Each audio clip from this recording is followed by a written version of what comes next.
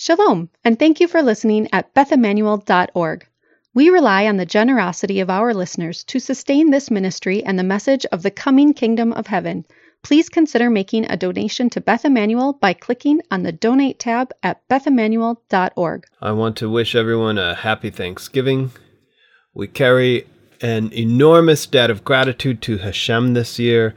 May you find opportunity to express that gratitude this Thanksgiving and every day. Give thanks to the Lord, for he is good. His kindness endures forever.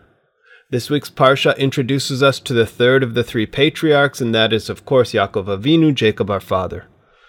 For a good apostolic assessment of Jacob, I would point you to the epistle of 1 Clement, which says, anyone who honestly considers the matter will recognize the greatness of the gifts which have been given by Jacob. For from him have sprung the priests and all the Levites who minister at the altar of God. From him also our Master Yeshua the Messiah descended according to the flesh. From him arose kings, princes, and rulers, and the race of Judah. Nor are his other tribes in small glory, inasmuch as God had promised, thy seed shall be as the stars of heaven. 1 Clement 32. Based upon the verse that says, you will give truth to Jacob and unchanging love to Abraham, which you swore to our forefathers from days of old, Jewish teaching identifies each of the three patriarchs with a particular virtue. Abraham exemplifies chesed, loving kindness, and covenant loyalty. Isaac exemplifies gevurah, which is heroic strength. Jacob exemplifies emet, that is truth. Jacob is truth. Abraham demonstrated his loving kindness in his concern for others, and he proved his covenant loyalty to God through many tests of faith. Isaac demonstrated his heroic strength by willingly offering himself as a sacrifice on the altar, willing to sacrifice the self for the sake of the mitzvah and for the sake of his loyalty to God. In these fathers we find inspiration that we too should be people of chesed and gevurah. But why is Jacob identified with truth? This seems counterintuitive. Why is Jacob called truth? Dishonest Jacob? Ironically, in most church teachings, Jacob is presented as a negative example, a bad role model, a trickster, and a deceiver. He's often criticized for being dishonest, tricking innocent Esau. But the truth is that Jacob is truth. Esau was both the deceiver and the deceived. He was a man of the world who loved the things of the world and did not value the faith of his fathers. He cared only for what he could taste, see, smell, touch, and hear. Jacob, on the other hand, was a complete man, dwelling in tents, a man of contemplation, who recognized truth. And because he recognized what was true, he prioritized it and sought to obtain it. So he purchased from Esau the right to be considered the firstborn, and he intercepted the blessing of his father Isaac. There is a lesson in this for every champion of the truth who is all about exposing the lies of others. Realize that those who label Jacob as a liar, trickster, and deceiver are unwittingly speaking on behalf of Esau. They think they are champions for the truth, but they have misunderstood the truth. This should remind us that as sons and daughters of the kingdom, we are not Republicans or Democrats, conservatives or liberals. We are revolutionaries. We are not here to cast our allegiance with one system of government or the other, with one candidate or the other, with one ideology or the other. We are waiting and praying for the complete collapse of all human government to be replaced with the kingdom of Messiah. He is going to uproot them all. Kings will fall on their faces at his feet. When King Messiah comes and his kingdom breaks forth on earth, then you will know what truth is. Then we will see who is Jacob and who is Esau. This week at Beth Emmanuel, we have closed our doors once more on account of the virus. I realize that this is a divisive issue, and there are many members who feel we are capitulating to a social engineering agenda by observing such precautions. But in that regard, I do not share your perspective. For the time being, while the virus is surging, we will remain closed, hopefully, reopening for Shabbat services in December. I know that we are all weary of the precautions, and we are all wary of the crippling effect that fighting the virus has on the local and world economy, not to mention the destructive social impact. But we have learned to say, "It is well with my soul. I will be content in all circumstances. This too is for the good, and this too shall pass." From my perspective, it seems to me that God is sifting hearts. We are undergoing one of the contractions of the birth pains, which will eventually culminate in the redemption, a new age, a new era, and a new world. But the apostles tell us, through many trials we must enter the kingdom. When we pray, we ask God, lead us not into trial and testing. Why? Because we are not confident that we will pass the test. A student who has studied for the exams and mastered the material is eager for the day of the test so that he can demonstrate his prowess and his mastery of the subject. But the student who has not adequately prepared for the final exams feels only apprehension as the hour of the test approaches. We are among those who have not adequately prepared, so we pray, lead us not into testing. But if into testing we must go, and every student is eventually tested, then we pray, deliver us from evil. It's my personal custom to repeat the line 3 times. Deliver us from evil, deliver us from evil, deliver us from evil. Deliver us from evil of harsh decrees and judgments that assemble against us in the form of hardship, mishap, disaster, misfortune, persecution, sorrow, suffering, and sickness. Deliver us from the evil of the evil one, evil spirits, the evil neighbor, the evil enemy, evil animals, an evil person, evil people who act against us in baseless hatred. And finally, deliver us from the evil inclination, which is our own penchant for evil, our own inner Esau, the heart set on the flesh, the devil inside, the self and the ego, which is sin dwelling in me. Deliver us from evil, deliver us from evil, deliver us from evil. We are in a time of testing. We should be praying to God, to ask God to deliver us from evil in this time of testing.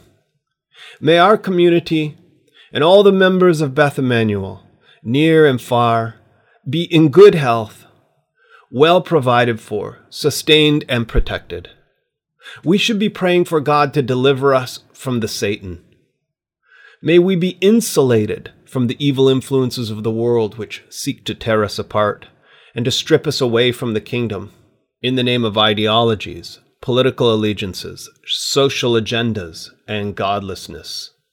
And most of all, may we be protected from the evil within, from this heart so prone to wander, from baseless hatred, xenophobia, arrogance, pride, willful blindness, and from sin which is crouching at the door, which seeks to master you, but you must master it.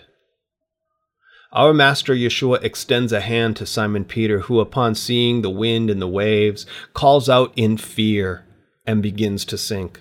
Yeshua's feet stand firm upon the pitching waters, and his strength is sufficient to pull us up from the waves and help us back into the boat, if we are willing to take his hand. Closing the doors of Beth Emmanuel again is difficult for us to do because we have already lost touch with each other. Even those of you who have been attending since we reopened last June, a small and sparse crowd, a mere tithe of the full congregation, I have barely seen you or spoken with you because our faces are hidden behind masks, and after Musaf we hurry out of the sanctuary and go our separate ways. Our community, which was built on social interaction, through hospitality, through breaking bread together, through long Sabbaths spent together in scriptures, in song and fellowship, around the table together, in Farbrengens, at Kiddush meals and Shabbat Oneg, in afternoons enjoying the company of one another, in Bible classes and Torah school, children's classes. All of this we are missing, and so we are missing one another. And then there are the rest of you, which I have not seen even since June when we reopened. Many who have not returned to risk the virus or who have not returned for other reasons I do not know. I hope that's not the case. Whole families I have not seen now in 6 or 7 months. This is a challenge. How do we do community or carry on in any sort of meaningful way with the relationship that is Beth Emmanuel? So I urge you to stay in touch with me. Send me an email, give me a call, stay in touch with your pastors and your elders, and stay in touch with one another. Remember who you are. Don't follow after the ways of the world, the lies of the internet, or the sloganeering of the left or the right. The devil speaks the language of lies and deception, and we fall for his lies. We believe him because he points out the lies and deception propagated by our adversaries. He says, "Those are the liars. You can trust me because those people over there are the liars." Then he goes over to them and he says the same thing to them. They see our own lies, which we thought were true, and they are all the more convinced and all the more persuaded that we are the liars. This is a solid strategy for division. Love is the antidote. Our Master already taught us that the secret is to love your neighbor as yourself. When there is an ideological divide, such as the one that divides our nation today, that means generating enough empathy to actually be able to inhabit the viewpoint of the opposite side. This is like the story of Rachel's father in yeshiva. He told us that when he was a young man, he spent some time at a yeshiva, and it came to be known that he was a believer in Yeshua. The boys in the yeshiva were quite upset. There was something of an uproar. The Rosh Yeshiva did not kick him out. Instead, he broke the whole class into Chavruta partners, groups of 2, everyone with a study partner, and then gave them the exercise of arguing over whether or not Jesus might be the Messiah. One student was told to argue against him being the Messiah, but the other student was told to argue for the idea that Yeshua is the Messiah. Rachel's father said that when he saw these Orthodox Jewish boys arguing for the idea that Yeshua is the Messiah, citing texts like Isaiah 53 and so forth, they would have tears in their eyes, trembling voices, faces blushing red, embarrassed and ashamed over the arguments they were making, because it was such an offense to their deepest convictions, and because it felt to them as if they were betraying Hashem by making such arguments. After this had gone on for some time, the Rosh Yeshiva said to the class, "Now switch sides and argue the opposite position." What was the point? Was he trying to prove to the class that Yeshua could not possibly be the Messiah? Was he trying to prove to the class that Yeshua is the Messiah? Neither one. He was trying to teach the class to see things through the eyes of another point of view. He was trying to teach them to love your neighbor as yourself. Our Master warns us that in the last days, in the birth pains, the love of most will grow cold. But not here among the brothers and sisters at Beth Emmanuel, will it? If you feel your love growing cold, ask yourself this: from what cisterns are you drawing water? What voices are you listening to? What are they telling you? When you drink from those voices, do they stir you with their anger and frustration and fear? Do you feel the same frustrations? Does it make you fearful? Does it make your blood boil? Then don't drink that water. Instead, drink the living water that springs up from within, a well of living water to eternal life, which comes pouring forth in abundance from the rock that followed Israel all the 40 years in the wilderness, as our Master says, "Never will I leave you, never will I forsake you." In our Torah portion, Isaac has to reopen the wells that his father Abraham had dug, because the Philistines had come along and plugged them up with sand. Actually, it says, they plugged them up with dust. This is what's happening to the body of Messiah today, to all of us today. The world is plugging us up with dust. The dusty Bible on your shelf, the dust on your prayer book, the dust on your devotional, the dust on the charity box. Or maybe the Philistines are plugging the wells with sand. The Hebrew word for sand sounds like the Hebrew word for the non-holy, the common and the profane, like when we say at Havdalah, who separates the holy from the common. Our wells are plugged with what is common and ordinary and everyday. If our lives are too full of the common, it plugs up the holy. I want you to stay in touch, not to kvetch about Beth Emmanuel, about me, or to discuss politics, or to commiserate with one another, or to form ideological alliances, but rather to express love and allegiance to one another. But most of all, I urge you to stay in touch with Hashem.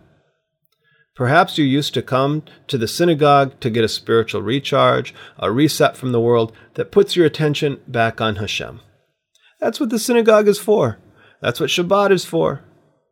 But if we're walking with Hashem, keeping God ever before us, walking in the fear of God and the love of God every day in every situation, then it's all the same, whether you are in a holy place or mundane place, whether you are in a holy day or ordinary time, whether you are in the synagogue or at home or at work, it's all the same because you are in the presence of Hashem continually.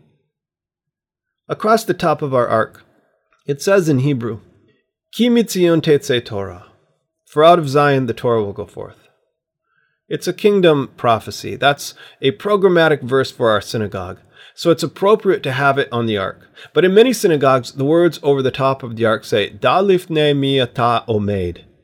Know before whom you stand.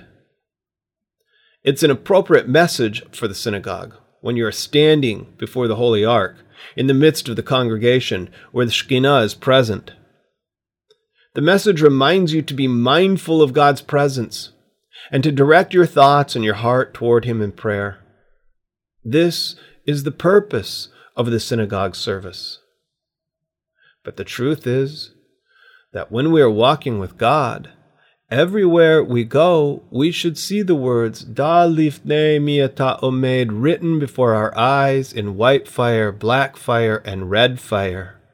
Know before whom you stand at home, in the car, on the street, at work, at the store, online, when you lie down, when you get up, when you sit in your home and walk on the way.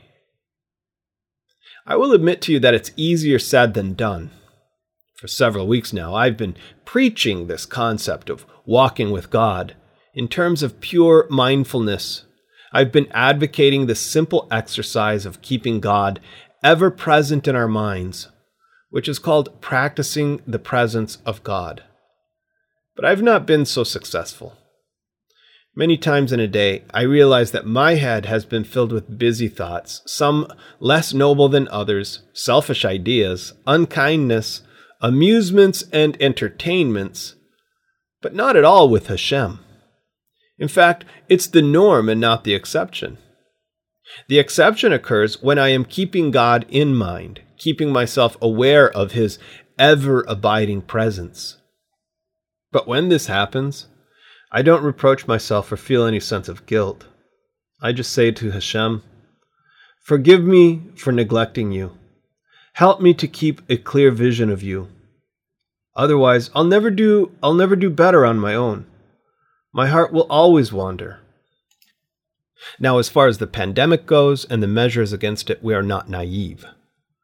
For a little while, we are going to close the doors again. We don't suppose that closing the synagogue for a few weeks is going to stop the pandemic. That's not the goal of the shutdowns. The goal is to slow the pandemic for the sake of the healthcare system. But that has a downside too, in that when something moves slowly, it lasts longer. Sufficient to say, there are no easy answers or right solutions in this situation. We are doing our best. If we consult the Talmud for advice, here's what the Talmud says we should do when there is an epidemic. If there is a plague in the city, keep your feet at home, as it says, and none of you shall go out of the door of his house until morning. Exodus 12. And it also says, Come, my people, enter into your rooms and close your doors behind you. Hide for a little while until indignation runs its course. Isaiah 26:20. Baba Kama 60b. And in the Holy Zohar, it says that God closed Noah and his family inside the ark because the angel of judgment was going forth, and one should not show his face publicly when a time of judgment or wrath is upon the land. And there are many other passages like this. If you consider yourself to be a champion of the truth, cutting through lies of the opposition and unmasking the conspiracy, then recognize that God is the only truth, and that all of this world, both the left and the right, and everything in the middle, conspires against you to conceal the truth of Hashem. Beware lest you cast your allegiance with Esau and forfeit Jacob in the process. I trust you, holy brothers and sisters, to be wise, not with the wisdom of this world, but with the wisdom that comes from above. But if you have bitter jealousy and selfish ambition in your heart, do not be arrogant and so lie against the truth. This wisdom is not that which comes down from above, but is earthly, natural, demonic. For where jealousy and selfish ambition exist, there is disorder and every evil thing. But the wisdom from above is first pure, then peaceable, gentle, reasonable, full of mercy and good fruits, unwavering, without hypocrisy. And the seed whose fruit is righteousness is sown in peace by those who make peace. James 3:14-18. May you have a happy Thanksgiving and abundant peace. Glorias te cedas, bata en alma velas, and thy word broke their soul when our own strength failed us, and thy word broke their soul when our own strength failed